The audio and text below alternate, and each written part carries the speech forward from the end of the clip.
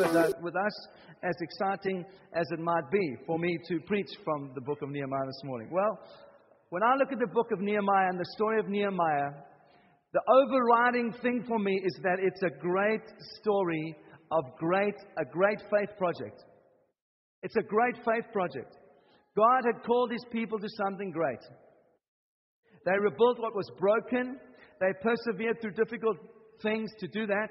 And God used the process of their perseverance to instruct them, to teach them, to encourage them, and to liberate them into their future. So, for me, as I read Nehemiah, and I've reminded myself in the last week or so, it's learning to see things from God's perspective. It's learning to view things from how He sees things, not being trapped in your own perspective and what you see. Basically, it's a story about learning to live by faith and to walk by faith. And we've said over and over again that this new season that God is taking us into, this new thing that we've been talking about, anticipating, is overwhelmingly a sense of being led by the Spirit and walking by the Spirit and learning to walk by faith every day. Now, you might say, well, that's for me leading the church or the team that is leading the church with us. No. It's the challenge for every single one of us in our lives to walk by faith day by day. It's a challenge for the church community, not just for us. We're standing on this side of the pulpit. It's for everybody. Amen. That's an exciting thing. God has called us to something great. I want to say that over this church. God has called us to something great. Just as Nehemiah was rebuilding Jerusalem for Jesus to come back, so we too are rebuilding the heavenly Jerusalem for Jesus to come. It's a great adventure. What an amazing privilege to have an adventure with God. No? Okay. Well, I'm out of holiday mode now. I'm into preaching mode, all right? So I'm going through. And you know what Nehemiah had to do? In order for that to come, he had to confront the most powerful empire that the ancient world had ever seen. He had to confront the fullness of the Persian Empire, and the book's written around 450 BC, which during that time period. And during that time period, Persia had reached the pinnacle of its influence and its power. It was like the superpower of the day, and to do what God is calling to do, he has to engage that superpower, take it on, and trust God that God can break through on behalf of this remnant of people who have been in exile, who have lost basically everything. It is a great, great story of faith. And by the time we're talking about, the Persians under Cyrus the Great had basically defeated the Babylonians. They had absorbed all the lands that the Babylonians had, and this little tribe of Judah was part of that empire. And so what happens is that in around 539, the next year, Cyrus allows the people of Judah to go home and to rebuild the walls of the temple of the Lord. And several waves of returning Jews continue to resettle in Judea, and Nehemiah is granted permission to rebuild Jerusalem's walls around 445 BC. So that's the context. And so this great adventure starts for him. And it is a great adventure. And he returns to Jerusalem, and he gets permission to inspect the walls. And if you know the story already, by chapter 2 of the story, there's already signs of opposition. Already signs of opposition to the wall being built. And from chapter 3 to chapter 7, the wall is built despite these difficulties. And I love the sense of everybody contributing to the building. And there's a portion that talks about the perfume makers next to the metalsmiths and all the people who have got these different skills. They build their little section of the wall. It doesn't matter who you are, what your gifts are, what you're good at, what you're not good at. You are called to help build what God is doing. Isn't that encouraging? You don't have to be something extraordinary. No, the perfume maker who only knew how to make perfume. What good is that to build a wall? Can put it on you to help you smell good while you're building the wall. But you understand what I'm saying? Whatever your gift is, God wants to use it to help to bring His kingdom. What do you see? You see, we too are on a great adventure with God. It's part of His divine romance with us. As Nick said this morning, it's a divine romance that we have with Him. We are walking as a church on the unknown path that God is speaking to us about. We have taken some things from the old that we have been involved in, and we have left some things behind, and we are taking the good from the past, and we are trying to move fully into the future that God has for us. And the last 2 years of this church have been one of lots of change, and I rejoice in that. It's a beautiful thing. God is doing a new thing. Amen. All because God is speaking to us about engaging on an unknown path with Him. So what do you see? I want to ask you as an individual for your life, what do you see at the beginning of the school year? And as a church community, I want to ask you as a people, what do we see? What do we see? See, the Jews were living in exile in Persia under a foreign king. How do you say this? I never can pronounce it. Artaxerxes. Artaxerxes. There you are. Thank you. Artaxerxes. And you know, many of us as Christians, we choose a life of exile. We choose a life of religion that we know, and it's more comfortable, and we are happy to be exiles from the true destiny that God has for you and I. And the true destiny that God has for you and I is a great adventure of what is unknown. It's a romance with Him. We want to engage with Him. We want to love Him. And step by step, He's going to show us the way. And sometimes we are more comfortable just to stay in what is known and to live effectively in exile from God's truly best promise for us. Don't you want to shake that off? Amen. Let's shake that off. The path that He has might be a little bit more dangerous. It might involve some rapids. We might know what's around next corner, but it's a divine romance with Him. It's a wonderful adventure, and what a privilege to be part of that. Whenever there's change, there can be inevitable insecurity. And you know that's been true for me over the last while as well. Why do I say that? Well, I've been on my own journey, my own theological journey. Changing how I lead and moving away from some things that I've held on to and embracing new things. Moving on from what I can bring. And we are all really, at the end of the day, secular and humanistic and Arminian in that sense. Well, what can we do for God? God, I've got all these gifts. I can use these for you. Don't you know how good I am? And coming back to something more of the sovereignty of who God is. The sovereignty of God over our lives. His grace is sufficient for us. And resting in that. And somehow, sometimes we over a period of time and I am a person that can do things. And I think that's a good thing. We do need to have some people who are prepared to say, well, I can do some stuff. But we can't begin to depend on that. What we can do. We want the grace of God to lead us. Amen. You hear what I'm saying? So sometimes subtle expectations.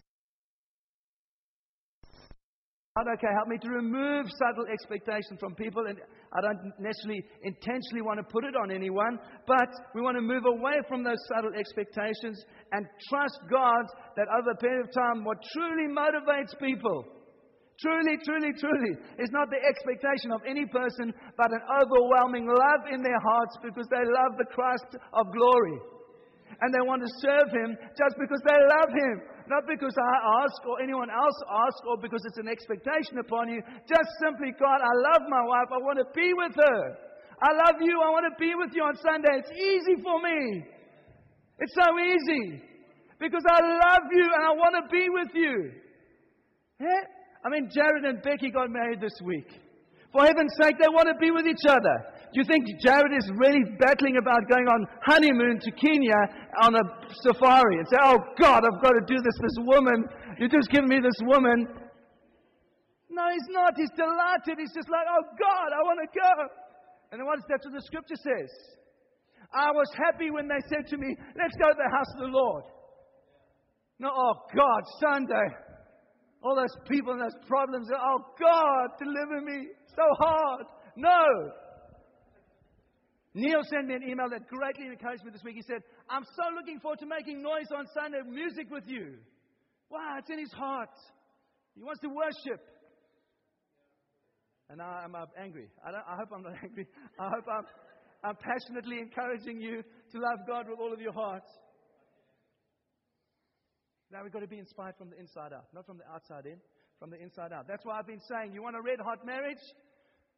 You don't need to do a course of the 15 principles of how to love your wife. Those are sometimes good.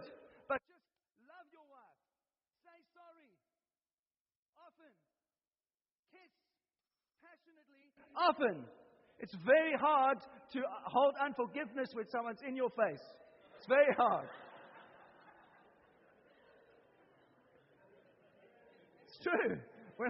When I get like that, ask my boys. Helen comes up to me. She just goes, "Come on." And sometimes I fight. Go away. It's very hard to be angry when you are being kissed. It's true. When we feel the kiss of God upon our lives. No. It's for you, Tox. It's not for Eunice.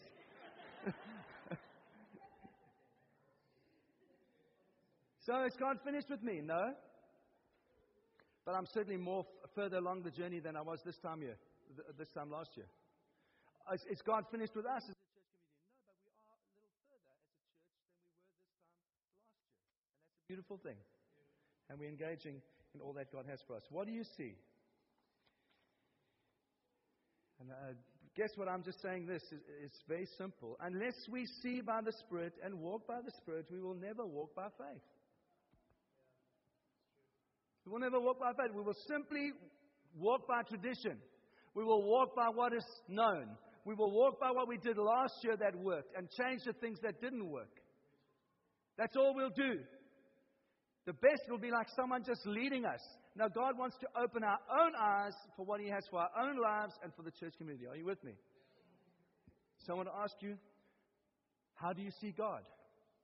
When you think of God, when you look at Him, what do you see? Because this is the simple, powerful truth. How you understand Him, what you believe Him to be, how you see Him, how you respond in a sense to what He tells you will determine everything about your life. It was true of Nehemiah. How he saw God enabled him to take courage in his heart and to do some things out of a conviction because he knew that how God was good to him.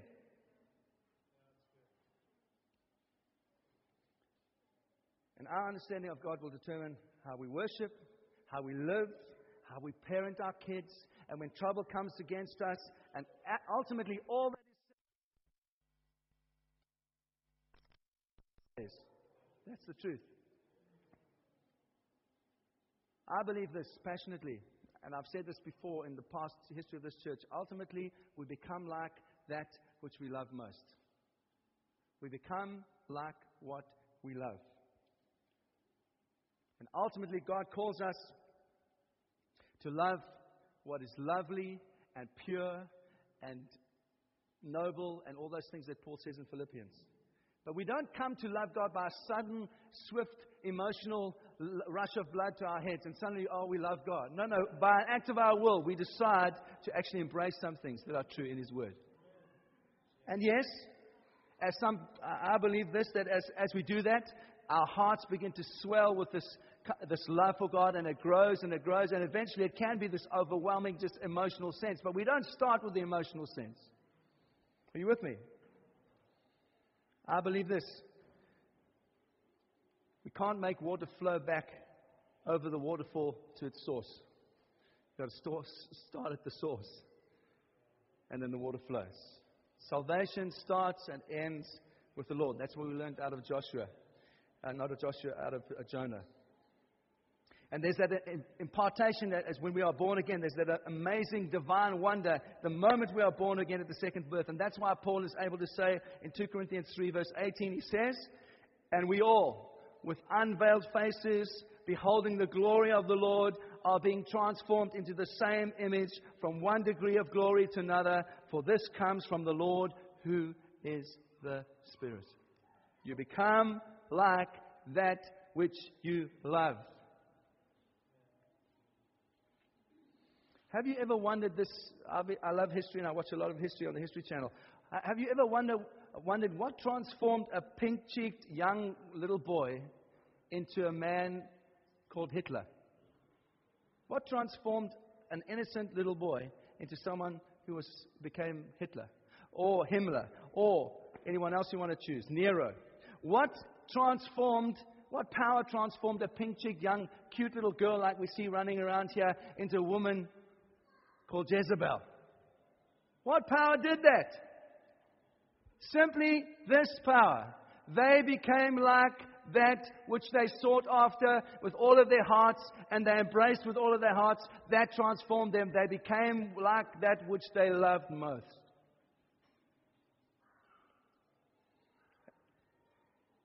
I want to suggest some things that God has given to us that we need to embrace, like Nehemiah did. And to the intention of our heart to be fully put towards those things. The first thing is righteousness. Righteousness. What does Hebrews 1:9 say of Jesus? It says, He loved righteousness and hated wickedness, and was for this reason that God anointed Him with the oil of joy above His companions. He loved righteousness. There's a simple truth here, my friends. To love passionately is also to hate. What I mean by that? The heart that is drawn into loving righteousness at the same time is repulsed by evil. That's the only thing, guys, that's going to stop you clicking on the pornographic website that you might visit. That's the only thing. In that moment, do you love passionately the righteousness of Christ for your life with all of your heart, or do you choose what is opposite? Jesus is there with you. It's the only thing that's going to stop you. Not me telling you. Not someone making you feel bad. No. The conviction of the Holy Spirit in you. Because you love Jesus. You love righteousness. Is that all right? Wisdom. Second thing is wisdom. From the Greeks, we take the word philosophy, which basically means to love wisdom. But you know the Hebrews before that, they had a different opinion of a concept of wisdom. And you can read of the wisdom that the Hebrews held in books like Proverbs, Ecclesiastes, and to some degree Psalm. And the Hebrew writers, they placed such an emphasis on wisdom so highly that sometimes you can't tell the difference between wisdom that comes from God and God Himself. They saw it the same. And so to the Hebrews, a wise man is someone who was a good man, a godly man, and the noblest, the purest, the highest form of wisdom was to love God and to keep His commands. That was seen to be the highest form of wisdom. And they couldn't divorce the two. And thirdly, truth. Again, it's difficult to separate truth about God from truth of God Himself. And Jesus said, what did Jesus say? I am the way, I am the truth, I am the life. There's no way to the Father except by me. By saying that, instantly Jesus joined love and truth inseparably in the Godhead. That was it. To love God is to love truth. To love truth is to love Jesus. To love truth with all my heart and with a growing passion is to grow more and more in the image of truth. And as I grow in more and more of the image of truth, I move away from lies and error, and I become more and more like who Jesus is. That's it. We are being transformed to be more and more like Jesus. And the Bible mentions other things that we could look at.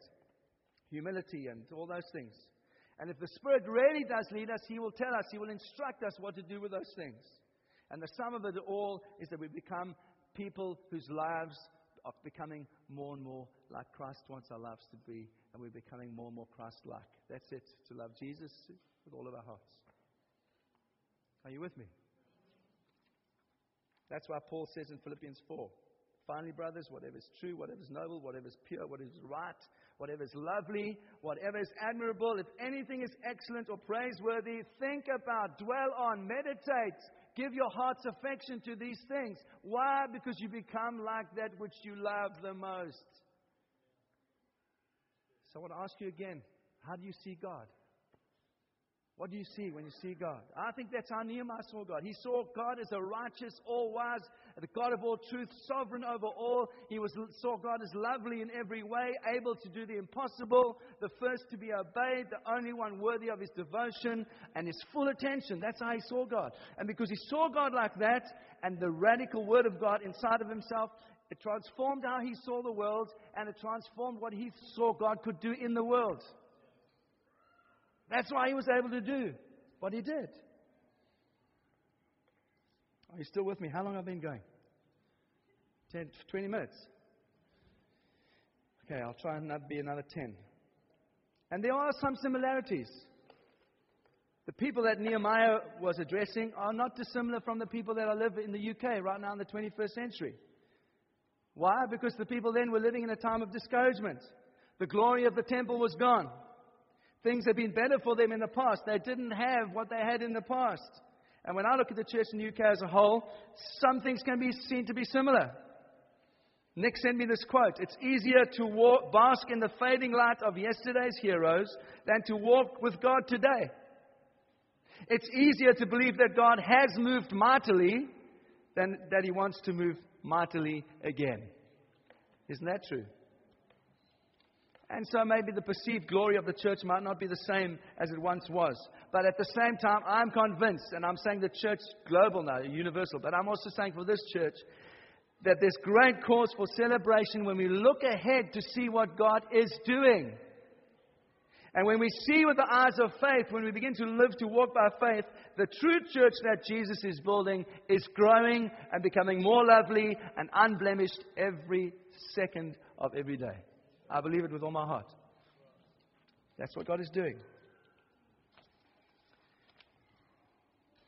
And the story of Nehemiah is this amazing story where we see both objective truth and subjective experience being played out. And this is a balance that we have not always seen in Christian history. Well, what do I mean by that? Well, it seems to be experience has been elevated above the objective truth of God and His Word. In other words, if it works for me, it must be right. If the church works for me, I'll stay. If the preacher fits my mindset, I'll listen. Me, center of all things. Martin Lloyd-Jones said this: if you've not been knocked down by the Word of God, then you've not encountered it at all. If God's Word doesn't bring us to our knees, perhaps we're not encountering it by the power of the Holy Spirit. And the church's identity vanishes when our understanding is that man lives at the center of the universe and that God exists to bless us. Rather, our understanding should be that God is at the center of the universe, and in Him we find meaning, we find our definition, we find peace, we find joy, we find all good things. He is the master, and we are the servants. And so Nehemiah's teaching to us is profound, it's healthy, and it's an antidote to that kind of subjective experience of Christianity. To many, what the believer feels is elevated far more than what God has said. So what I feel is much more important than what God has said. Some people want to preserve relationships with people and elevate those relationships above the truth of the Word of God. No, the Word of God is constant and sure and steadfast, yesterday, today, and forever. And if people don't agree with that, we don't preserve relationship. The Word comes first. And our relationships must change. And we must change and conform ourselves to the Word. Amen. Or else it's just individualism. It's secular humanism. It's liberalism. And we can't embrace that for our future. Our experiences can be elevated higher than the unshakable foundation of the revealed truth of the Word of God. And we cannot. Nehemiah reminds us of what our foundation should be. Still with me, guys? Nick said this morning in his prayer, in his prophetic prayer for us. Nehemiah was a romantic. He was a romantic. He had a divine romance. And we don't want to become those that just understand theology in this kind of dry, academic, completely, absolutely in a box understanding of God. And we've got all the things boxed and dotted and crossed and we understand God perfectly. It's impossible. But at the same time, we want to know the right things. But there must be a passionate zeal for God. There must be a romance with Him. That's what releases courage. Is love. That's what releases courage. And you know, you read the first chapter of Nehemiah, and he comes in and he sees the wall of Jerusalem. What does he do? Does he start immediately with a plan, a strategy of what he's going to do? What does it say? He says he falls on his face and he weeps for Jerusalem. Starts there, not here. Always starts here. He weeps. I want to ask you as a church, and I don't say this in a condemning way. I want to say this to you as Christian believers. When is the last time that we cried for the church and we wept for the brokenness of the church, for God's people, and for the nations of the world? When was the last time? When was it really in our hearts like that? And I don't say that to rebuke anyone. I'm pointing a finger at myself. I'm just saying, guys, this year, let it start in the heart for every one of us. See, God is not simply rearranging our future. You know, it's not like we're just moving house. How many of you know when you move house, you take some of the same furniture with you and you rearrange your house to fit into the new thing? No, God is birthing something completely new. He's not just rearranging it. He's calling us out of into the new, into the future. He's calling us to cross over the Jordan. He's calling us to all fight with His Son. He's calling us all to labor in His field. That's what He's calling us to do. Are you with me? But sometimes we want to just not allow our mindsets to be smashed. We'd rather just comfortably live in exile and be tied to the earthly goals that we have, rather than embracing this wonderful adventure that God has for us. I think I've said enough. I've got another 2 points, but I probably have said enough. I trust you'll go and read Nehemiah. I just realized now, I said I was going to read something out of Nehemiah, and I haven't even read anything out of Nehemiah. But that's okay. You go and read Nehemiah this week. Let it encourage you and inspire you. Ask God to speak to you in terms of your own life. What do you see? How do you see Him? There's much we could say about how Nehemiah saw God. He saw Him as sovereign over all.